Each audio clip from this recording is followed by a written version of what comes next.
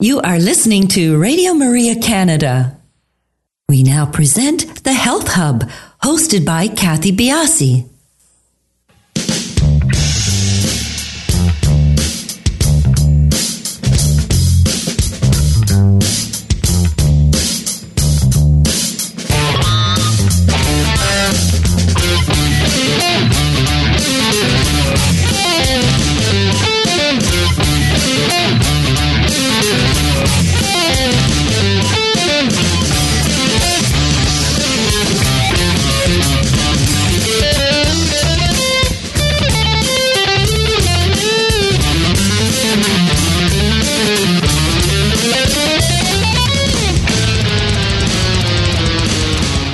Good morning, everyone, and welcome to the Health Hub. I'm Kathy Biasi, your host, and along with our producer, Alex Diaz, welcome to the show this morning. Good morning, Alex. Good morning, Kathy. How are you? I'm good. You got in here bright and early. It's swimming weather outside there. Yes, it was a bit of a trek to come in here because of the weather, as you said, but fortunately, I left on time this morning. Yeah, the traffic, and I wasn't anxious about you getting here. No, the traffic wasn't too bad this morning. I left bright and early because I thought, you just never know getting here. But it was really slow driving, though.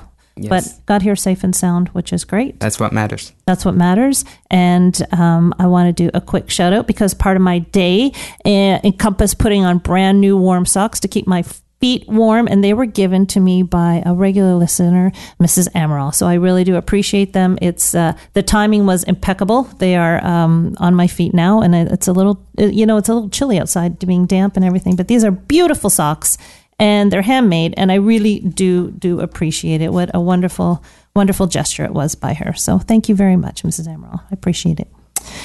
We are live today. Our number is 416-245-1534. We are on Instagram, Twitter, and Facebook at the Health Hub RMC. And please do feel free to email us at thh@radiomaria.ca. We are still taking questions for our show today. If you have any, do feel free to tweet them to us or email them to us. Best if you can tweet them in because email's a little bit tough to get to at this point, but do send them in. And please subscribe to our podcast. As you know, all of our shows are turned over into a podcast format, and you can find them on the Health Hub on iTunes, SoundCloud, and all of your favorite podcast platforms. You can also find the podcast on the Radio Maria website, which is www.radiomaria.ca, and on my website, kathybiasi.com. The second show of our two-part series on Alzheimer's and dementia with Dr. Kenneth Rockwood is up. Can dementia be delayed or prevented? It's up for you to listen to. And this has been garnering a lot of attention because the two-part series, the first show was with Dr. Griffin on the breakthrough research and early detection and treatment of Alzheimer's. So we covered a broad span in the two shows, which was very much our intention, more the scientific research angle, and then last week's show on some practical ways to delay or in hopeful cases to prevent dementia. So there is something for everybody to listen to in that series, and I do suggest it is applicable to everybody, and that's what we really try and do here on the Health Hub. Our shows are applicable to you, whether it's information that you can use personally or pass on to other people. So very happy with the response to this show. So do take a listen. When I work with clients on their nutrition profile, the topic of gluten usually pops up. It's we hear a lot of gluten-free restaurants, gluten-free bread, gluten-free food. So we talk about it. I'm not going to get into opinions and so forth, but we'll talk about the yes or the no when it comes to gluten, what foods it's contained in, my opinions and so forth. And then I ask them if they actually know what gluten in fact is. And more times than not, the answer is no. So I want to let you know what gluten is, so you just have a bit more of that information in your toolbox when you're trying to make decisions for yourself. Gluten is really what gives dough that elastic, gluey-like texture when it cooks. It gives us that really happy taste in our mouth, a bit of chewiness. So that's what gluten does. Gluten is a family of proteins, and it's found in grains like wheat, rye, spelt, and barley. I think probably the most common grain that we eat is wheat. So that's one thing that people are very aware of. And I often hear them when they come in to see me. The first thing that they've told me is they've cut out wheat. But the two main proteins in gluten are glutenin and gliadin. And of the two, gliadin is responsible for most of the negative health effects that people incur. Now, the most readily known disease associated with gluten intolerance is celiac disease. And celiac disease is an autoimmune disease. We've had conversations about what autoimmune disease are before, but just to go over it a little bit. When you have an autoimmune disease, your immune system attacks something in your body and it attacks self. So in the case of celiac, the immune system is attacking gluten as well as the lining of the gut. And the result can be, for people who suffer with celiac disease, nutrient deficiencies and very severe digestive issues. And it can lead to increased risks of other diseases. So I just wanted to put that out there for you, because very recently I had someone come into the clinic and we had a long conversation about gluten and their opinions of it. And they were actually surprised to know that it was a protein. So there you go. Hopefully that helps you out a little bit. We have a wonderful guest on the show today. We are talking about what to feed your baby and toddler, and this is with Dr. Nicole Avena. Dr. Avena is a research neuroscientist and an expert in the field of nutrition, diet, and addiction. She is a pioneer in the field of food addiction, and it was her seminal research work that jump-started this exciting new field of exploration in medicine and nutrition. She is also an expert in diet during pregnancy and childhood nutrition. And Dr. Avena has blogs on Psychology Today and the Huffington Post, and she regularly appears on television shows including the Hallmark Channel, The Dr. Oz Show, The Doctors, and Good Day New York. Her new book, What to Feed Your Baby and Toddler, covers nutrition for babies who are just beginning to eat and offers science-based advice and practical tips on how to get your baby to eat healthy food. She is also the author of What to Eat When You're Pregnant and co-author of Why Diets Fail. Our our learning points today, let's say, are: does mom's diet during pregnancy set the stage for infant development? Does brain development affect our food choices? And what can parents do to ensure their kids are eating healthy diets? So all these will be rolled out to you today in our learning points, as well as the questions that we have sent in to us. So please stay tuned, and we will return in a few minutes. Praise to the Father of our Lord Jesus Christ, our God and our King. To him we will sing. In his great mercy he has given us life. Now we can be called the children of God. Great is the love that the Father has given us. For he has delivered us. For he has delivered us. Children of God,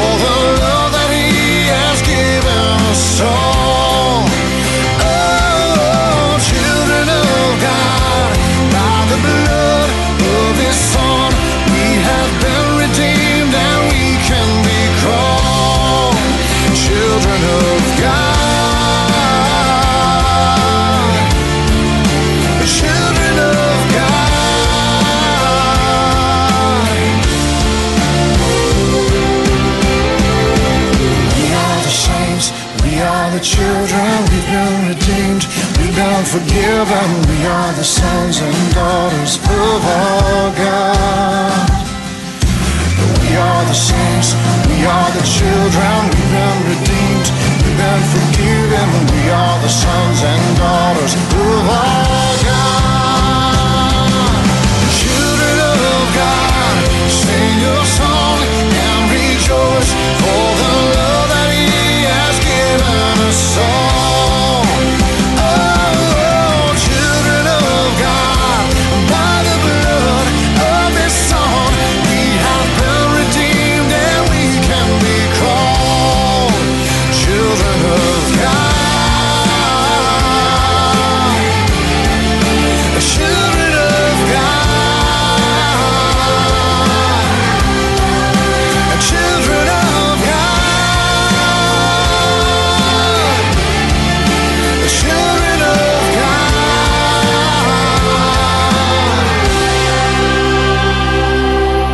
We are the saints, we are the children, we've been redeemed, we've been forgiven. We are the sons and the daughters of our God. We are the saints, we are the children, we've been redeemed, we've been forgiven. We are the sons and the daughters of our God.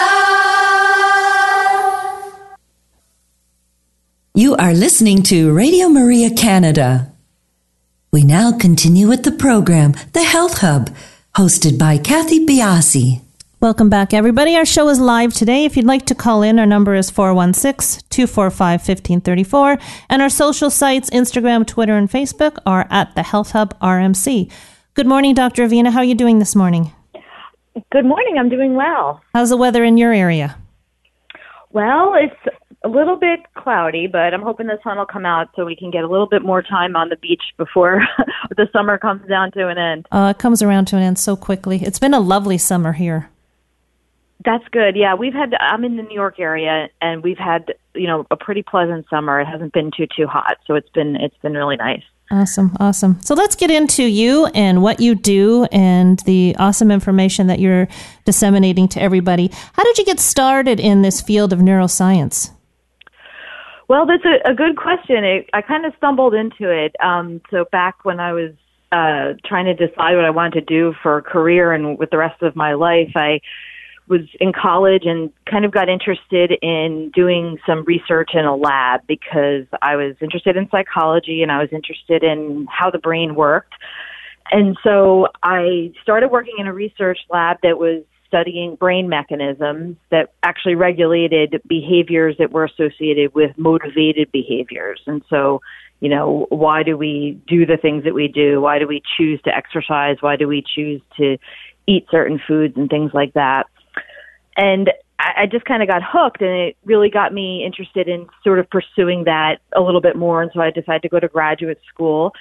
And when I was doing my PhD at Princeton University, I started working with a professor there who was doing research on how the foods that we eat might be influenced by brain mechanisms and vice versa. And so that's how I kind of got interested in, understanding this sort of brain-food connection. And I think it's really fascinating because so much of what I think we think about when we talk about eating behavior, people don't necessarily think that the brain has a lot to do with it. I mean, we all know that the brain plays a role in, our eating behavior, but I think there's a lot more to it, and we're learning a lot more about the research behind it now than previously known. And so a lot of the, choices that we make about what we eat aren't always necessarily, things that have to do with willpower. A lot of it is really dictated by our biology and how our brain is influencing the way in which we make those decisions. I definitely want to do a focus. We're talking about infant and childhood nutrition, but I was looking at your website, I think it was, or I stumbled upon something that I found very interesting. And I think, it's important to know when we're talking about children, when we're talking about ourselves. But there was a point, we talk about fructose and people know that it's damaging to the liver and that's a very common sugar, so to speak, and table sugar. And we kind of are getting the sense that sugar is not great. So I think that's we've laid the foundation nicely for that. But you said something in one of your interviews, and forgive me, I'm not sure which one it was, that it may not be the actual fructose, it may not be the actual, chemical makeup, that actually you're finding that it's the taste that may be the issue? Yeah, that's true. So you're totally right about the research on sugar and how it can have effects not only on the brain in terms of promoting addictive-like behavior, which is what our lab has been focusing a lot on, but there's also new research that's coming out that's suggesting that too much sugar in the form of, like you said, fructose from high fructose corn syrup especially, can have effects on the liver and other organ systems that over time can be associated with things like metabolic syndrome and all these other disorders and diseases that we're starting to learn more and more about. But you raise a good point about how this is something that isn't necessarily just from the actual molecule of sugar, but we're actually finding that it has more to do with the taste. And so we've done some experiments in our laboratory where we've looked at just different types of sugars and also just the taste of sugar. So simply just having it be, the taste of it on your tongue. And so what's been discovered is that even just the taste of the sugar can produce these brain changes that are associated with overeating like behaviors and addictive like behaviors. And so we found that even artificial sweeteners can release dopamine in the brain in areas of the brain that are associated with reward and reinforcement. And those are the same types of things that happen when, somebody becomes addicted to a drug of abuse. It releases dopamine in these brain regions. And so what's really, I think, unique about consuming sugar is that not only do we get this sort of release of dopamine that's associated with reward and pleasure just from tasting it, but then once you digest it and ingest it, it produces additional changes in the body and in the brain that promote us to want to eat it and, make us sometimes want to overeat it. So that's something that comes up a lot because people will often say to me, well, okay, I'm going to cut out sugar. I'm just going to go ahead and eat stevia, or I'll have some other non-nutritive sweetener, artificial sweetener, and that'll solve all my problems. And the truth is, it really doesn't, because in terms of how it affects the brain, it's really the sweetness that seems to be producing these changes in the brain and these sort of like compulsive eating behaviors, not necessarily the type of sugar that you're consuming.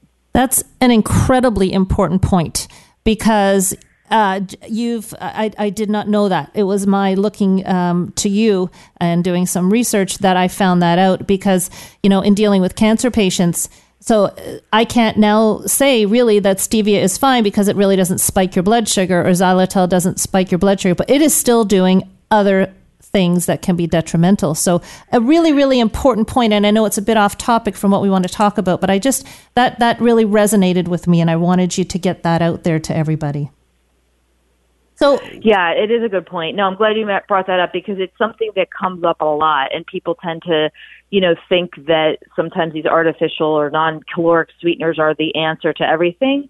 And there's a place for them in our diets, but I don't necessarily think that, people should feel like you have the green light to consume as much as you like of them just because they have 0 calories or they're from nature or, they're marketed in such a way. So that's a good point to bring up. It is very important. So when did you first get the insight to the importance of diet on the development of children?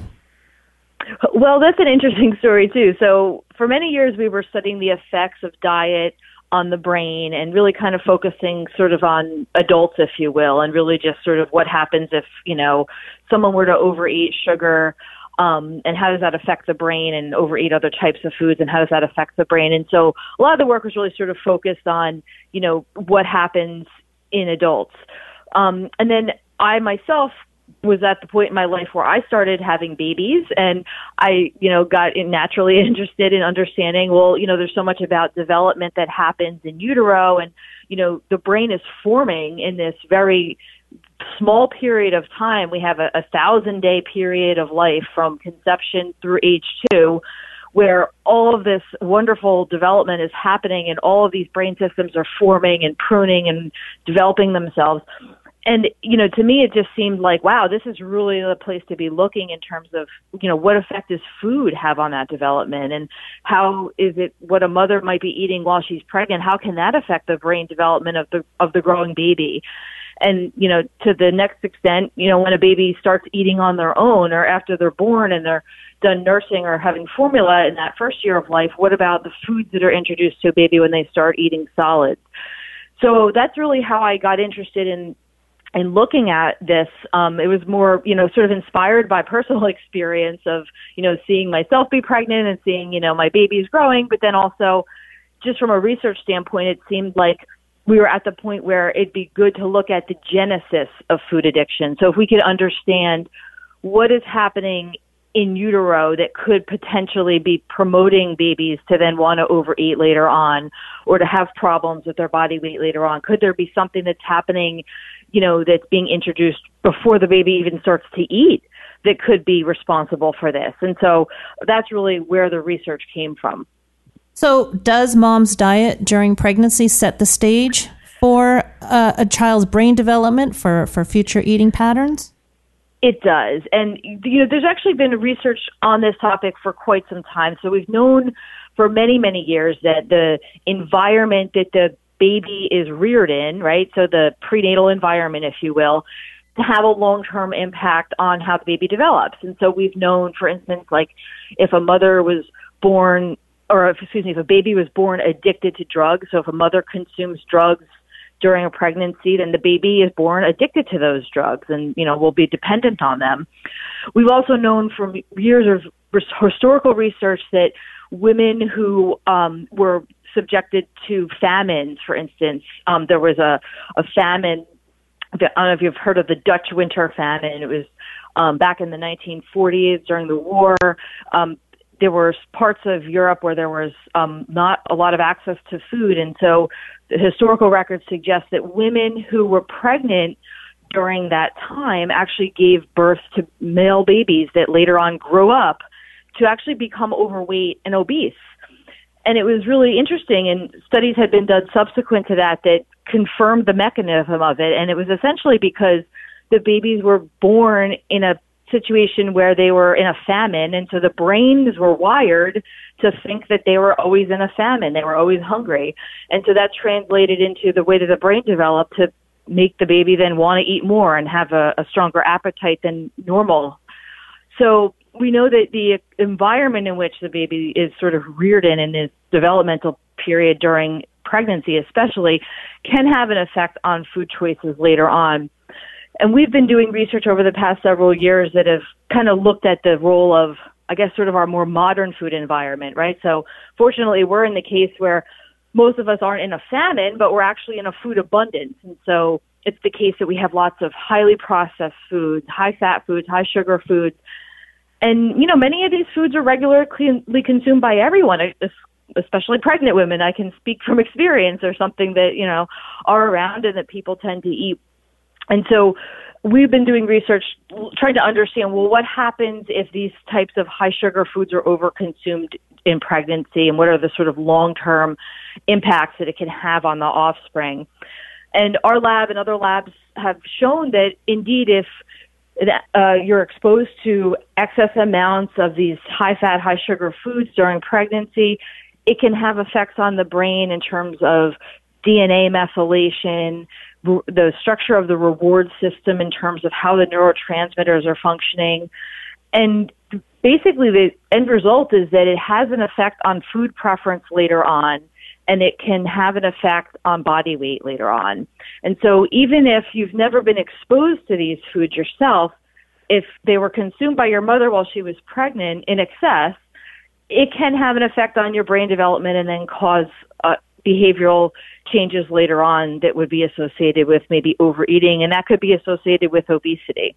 Now, is this set in stone, these neural connections, if, a mother who didn't realize or was in a situation, things are different when you're having your baby, when you're pregnant, and we're talking about young women a lot of times, and as you know, when you're younger, the health picture may not be as forefront in your mind. Is there a way that these neural connections can be changed, or is this a hardwire and we're done?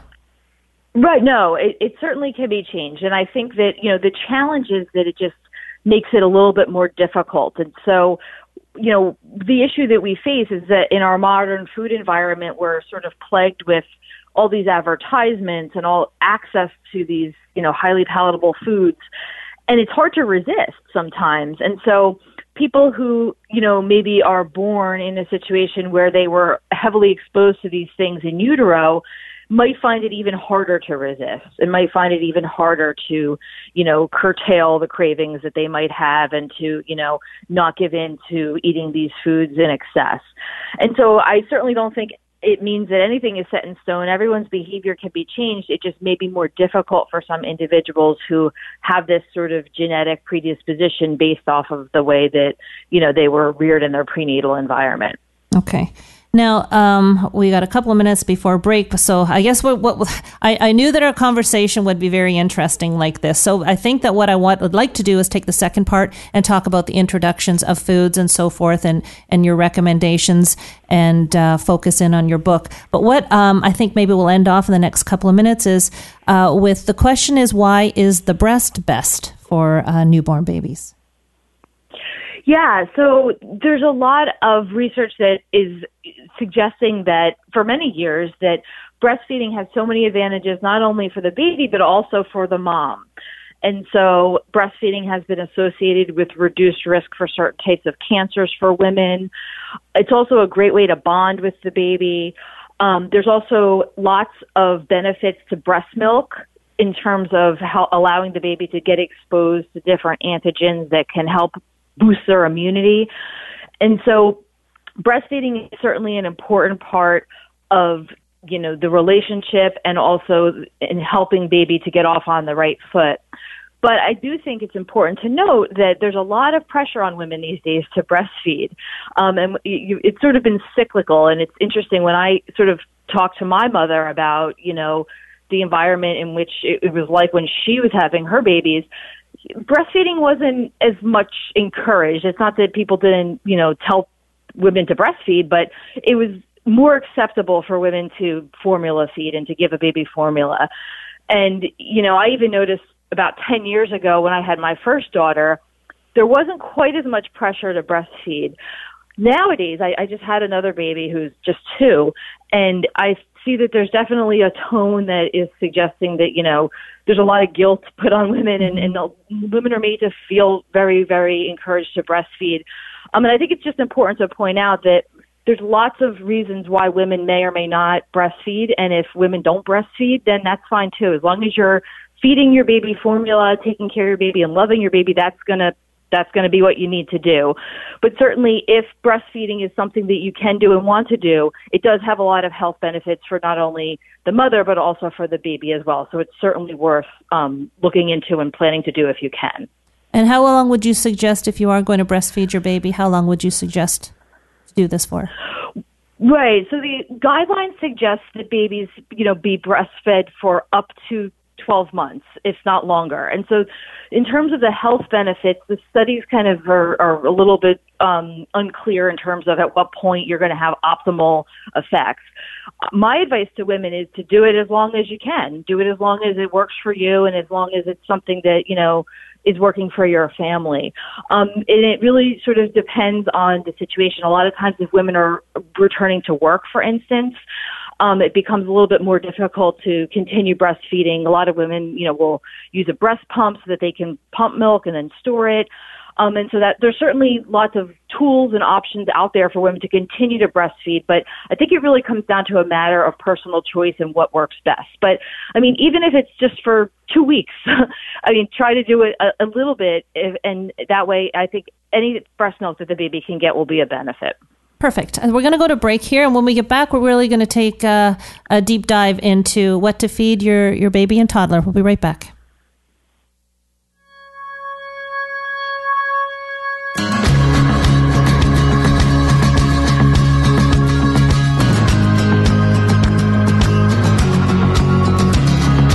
God, I'm running for your heart. I'm running for your heart till I am a soul on fire. Lord, I'm longing for your ways. I'm waiting for the day when I am a soul on fire. Till I am a soul on fire.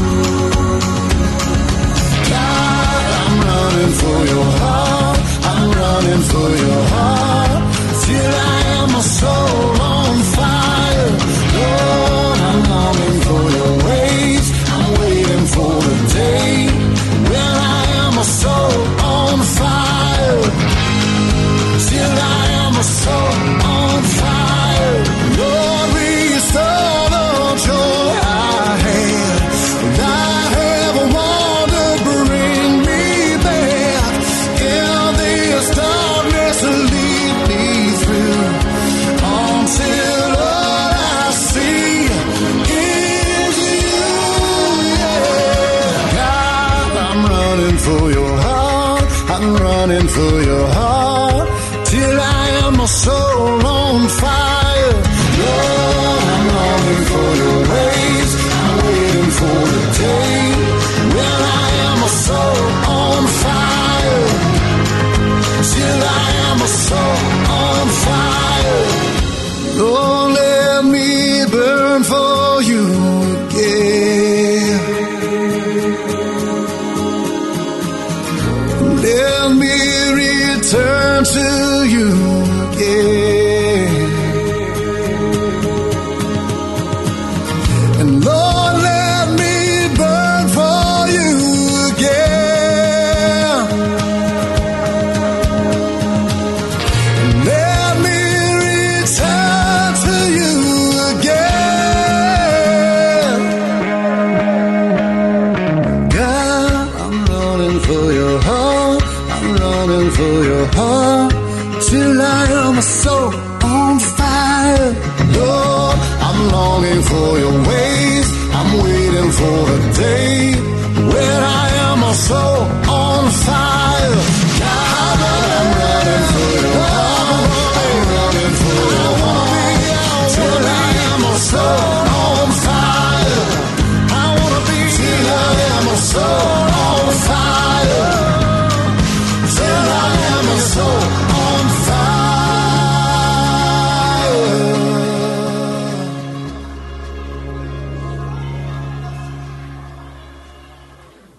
You are listening to The Health Hub here on Radio Maria Canada, a Catholic voice wherever you are. To contact us and be a part of the show, please call 416-245-1534. We now continue with the program. Here once again is your host, Kathy Biasi. Welcome back, everybody. We're here talking with Dr. Nicole Avina, author of the book, What to Feed Your Baby and Toddler, and great conversation going on. So please, again, throw your questions at us. I am putting them out as we get them. Dr. Avina, could you tell us, let's start from stem to stern. When would you start introducing foods for your baby after you've bottle fed or breastfed?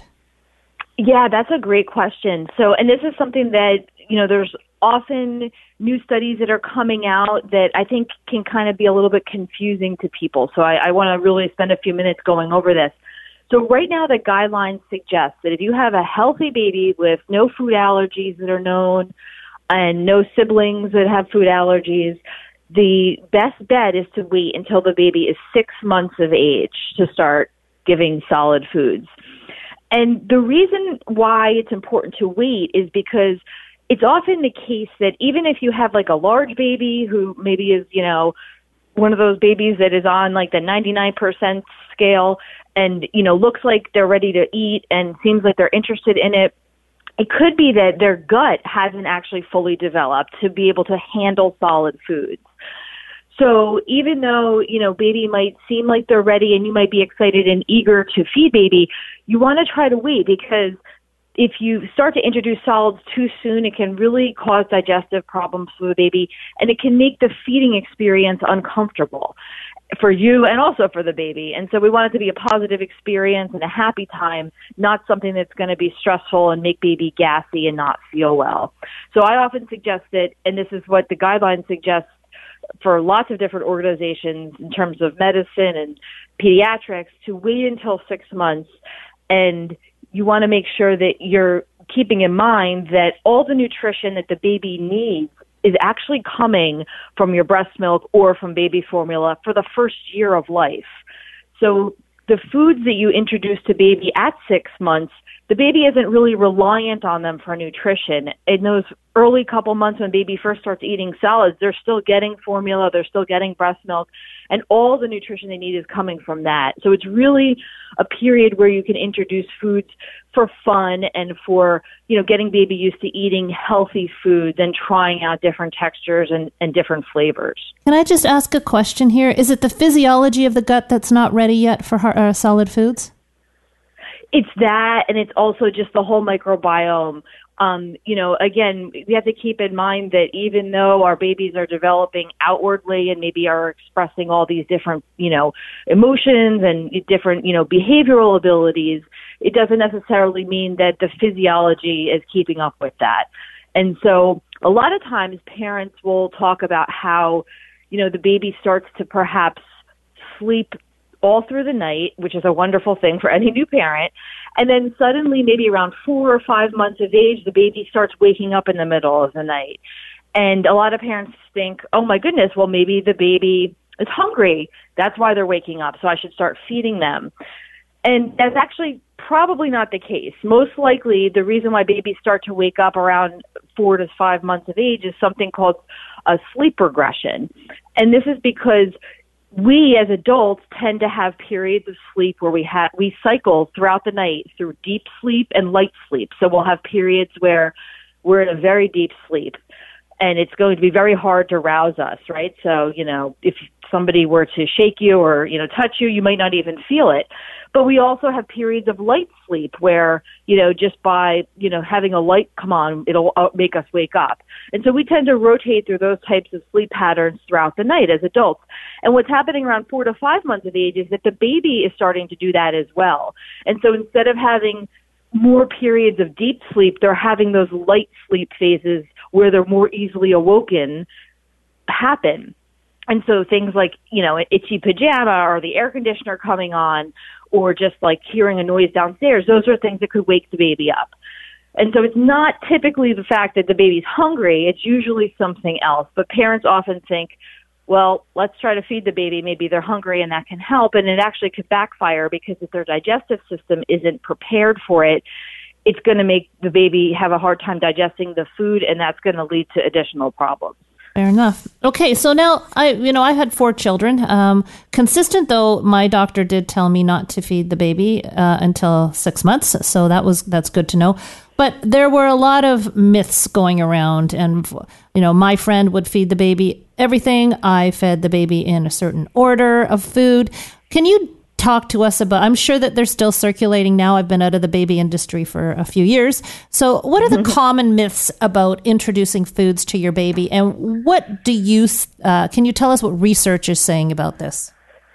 Yeah, so I think that, this is something that I feel like it's been around forever and it's going to always be around. There's always going to be these sort of myths and kind of sort of things that work for some moms or dads that they try, and so they sort of pass it on to their friends and family, and these things kind of just circulate out there. But, now people are doing research on this to try to understand what is the optimal way to feed your baby. What can we do to sort of harness the power of good food and make sure that the foods that the baby is exposed to early in life are the best ones? And is there some sort of, special order in which we should be introducing foods? I think that, I wouldn't call it a myth, but I would call it more of a trend that's emerged, is something that's been called baby-led weaning. And this is a technique that a lot of parents adopt, and I think there's certainly a place for it, where instead of preparing baby food, you essentially, use whatever food that you're eating and just give very small bits of it to the baby.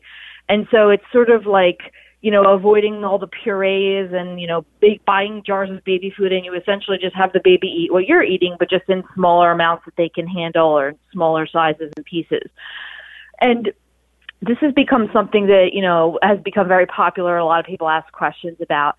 And I think it can be a very good thing for an older baby. I don't think it's a good idea for a very young baby. And the reason is because we as adults tend to eat foods that, have salts in them. For instance, if you think about like pasta sauce, for instance, so if you're having, spaghetti with pasta sauce, that can have a lot of additives in it. It might have a lot of salt in it. And babies' kidneys can't handle things like that. And so the issue is really that a lot of the adultish foods that we tend to eat, or even foods that we serve to maybe our older children, might not be things that a young baby who's just starting out eating can handle. And so I really think that for those first couple of months when you're starting to feed the baby, it is best to really, have the baby's own version of whatever you're eating. So this doesn't mean you have to necessarily, prepare a whole entire different meal for the baby than what you're serving your family. But I do think people need to take care to make sure that, if they're giving their baby, things that they're consuming and pureeing it up or, giving it to the baby in that way, that they want to make sure it doesn't have a lot of those additives, salts, added sugars, and things that we wouldn't really want baby to have to begin with. So I really think that that's something that, like I said, is not a myth. It's just more of a common practice that we're starting to hear more about. So in dealing with the babies, you've set that stage. At what point, or is there a point, that mom and dad need to key in on macronutrients and different macronutrients that need to be in a child or toddler's diet? And does that ratio change throughout childhood, infancy, and the toddler? Yeah, that's a great question. So really those first, like I said, the first 6 months that the baby's eating. So if you start feeding the baby at 6 months and then look, through the first year of life, it's really about getting the baby interested in trying food, having healthy foods. I advocate people not really focus on making sure baby's getting enough fats or sugars, carbohydrates or proteins, because again, like I said earlier, this time period is really just about getting baby excited about the food. All the nutrition that they need is going to be coming from the formula or from the breast milk. And so I suggest starting off with vegetables.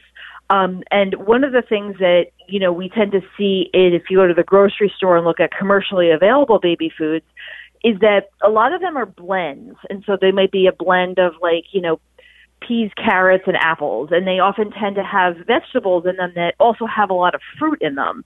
And that's a good thing because, it makes baby want to eat it because the fruit is nice and sweet and, baby likes a sweet taste. They're naturally programmed to like sweetness. But I think it's important for baby to experience the taste of peas all by themselves. And even, things like when they're old enough and ready, pureed spinach all by themselves. Because if we rely on the commercially available baby foods that over-sweeten the foods, then baby really never develops the taste for, a pure vegetable that isn't going to taste sweet. And what happens over time is that, they tend to want to go for the sweeter foods and not really be keen on consuming the vegetables. And so I suggest that really in the beginning, try to focus on, pushing the vegetables. And certainly there's a place for fruit, but I tend to use fruit as more of a dessert. And so, after dinner, after the baby's finished whatever I prepared, then maybe, they can have a little bit of fruit as a dessert, so as a sweet treat. How do we cultivate good habits with kids? And, I call to mind my oldest son. So, of course, I hope I learned as I got down to the fourth, but he was on the go all the time. And I still see him with the tea towel wrapped around his neck, flying around the room, and he would not sit to eat. And I remember, when he had a slow motion pass by, I would put food into his mouth. And it drove my mom insane. So, hers was he needs to sit at the table, learn habits, take the time to eat. And what I know now and looking back then, I think she was probably more right than wrong. But how do we cultivate eating habits with kids, proper eating habits that, that will aid digestion, that will help them discern likes and dislikes of food and so forth? Yeah, it's a great question. And, this is something that a lot of parents struggle with. And I can speak from my personal experience, too, on this. I think a lot of it has to do with the personality of your child. And so some children are just going to be naturally better behaved and be more interested in eating, right? And so they're going to be willing to sit at the table and they're going to be willing to, slowly chew their food, whereas other children are going to be like your son and my young daughter who, would rather run around the house and have you chase them with a spoon to try to get some food in their mouth. So I think that the best approach is to really, look at it from a safety standpoint. And this is what I have done with my children, what I suggest others do. You don't want to do something like where you're feeding the baby while they're running around because it is a choking hazard.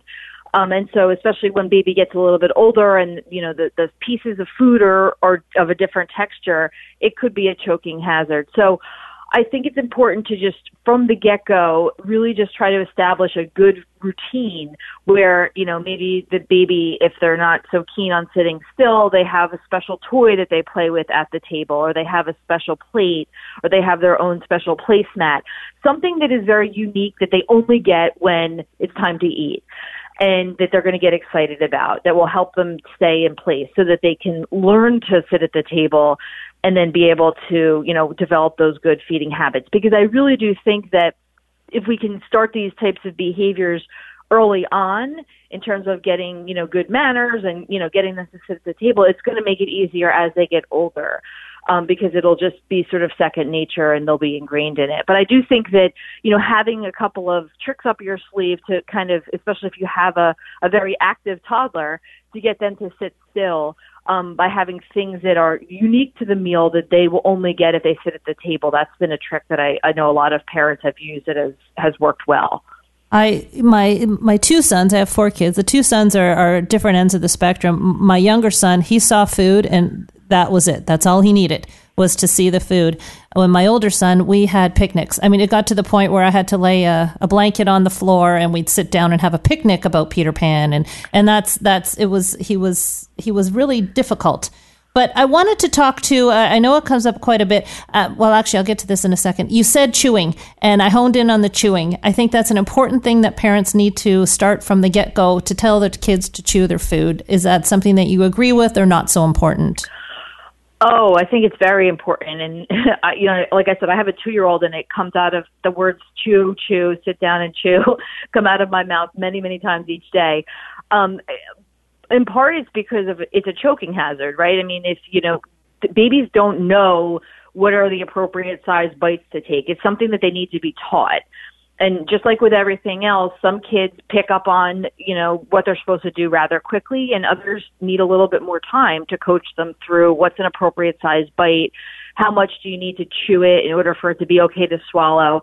We sometimes take these things for granted and think, the baby's just going to know how much to eat. But some kids really do struggle with this and do need to get, monitored and need extra help to really kind of get them through that.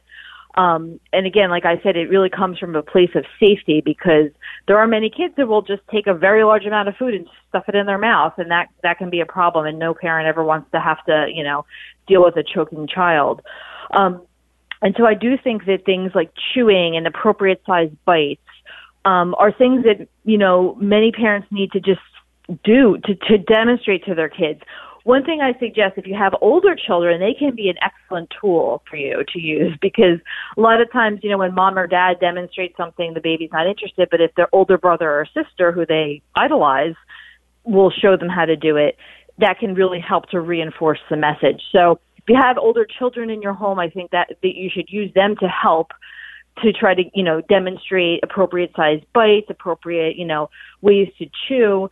And then if you don't, when you go to parties or if you have cousins or, you're around older kids, older kids are always happy to help and play with little ones. And so if you can have them be a model for you at that point to help the baby understand good manners and, things like that around the table, it can really be a good thing. Perfect. Now, I knew we'd be bumping up against the clock here, but the question that has come in, I've got to say 6 times, and maybe you can address, is the topic of healthy snacks. That's a tough one for many parents, especially when they're sending their young ones to daycare or, the beginnings of kindergarten. Can you give us some suggestions on some healthy snacks for kids? Yeah, it's a question that comes up a lot. And, again, it does become a struggle because we're talking about, you need something that's portable, that's not going to spoil, that doesn't need to be refrigerated often. And so a lot of times people have to default to, processed foods. And, we try to avoid that as much as we can. I really think it comes down to working with your child to identify what kinds of snacks they like. And then, they're going to be exposed to, the potato chips and the sweets and the ice creams and things like that at parties and at school events. And those are things that inevitably are going to come up. So when it comes to sort of the regular everyday snack, I tend to look at that as an extension of the meal. And so I think it's best that you try to come up with a fruit and vegetable based snack for your kids, and something that they can, have with them at daycare or have with them at school that is going to be healthy, because they're going to get those other junk food type snacks from other sources that aren't going to be coming from you. So I always advocate to parents, whatever snack you provide, have it be as healthy as possible. So for little ones who are maybe toddlers, hummus can be a really good snack, especially they sell it in sort of like individual sized portions, and kids like to dip things.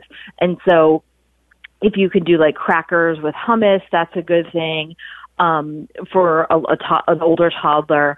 But I really think that the key is to try to avoid providing your child with the unhealthy snacks, and really just sort of opt for the healthier ones. Even if your child sometimes balks at it, it's really, the best bet, because like I said, they're going to get introduced to, the sweet treats and the sort of more processed snacks just via, being out there in the environment and other people and going to play dates and things like that. Yeah, it's tough for parents. It really is. It's a tough one.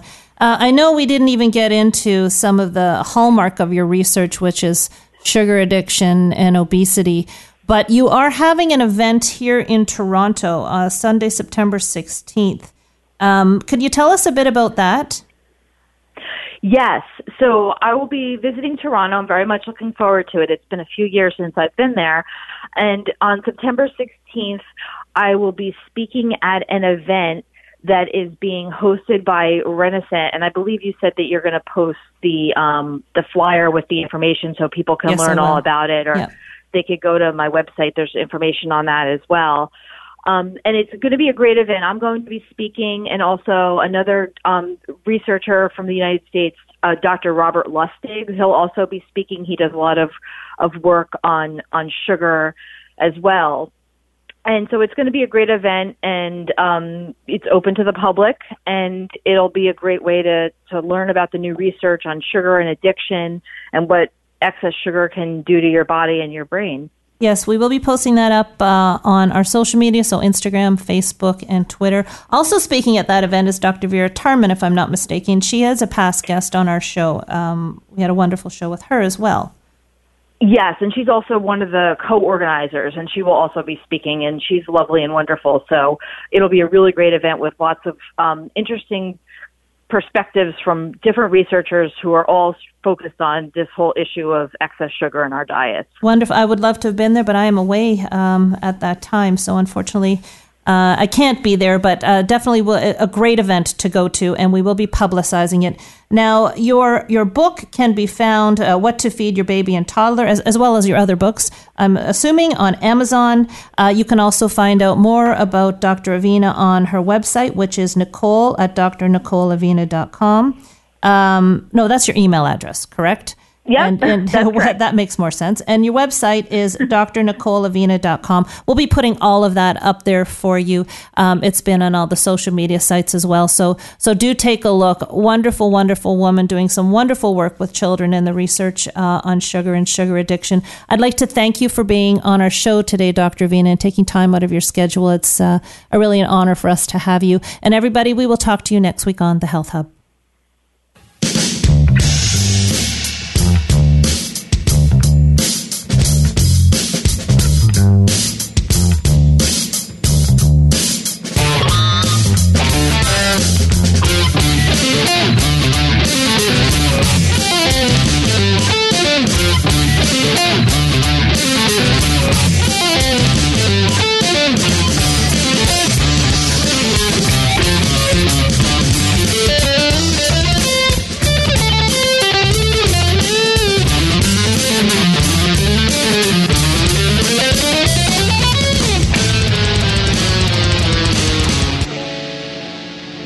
You have been listening to The Health Hub, hosted by Kathy Biasi, here on Radio Maria Canada.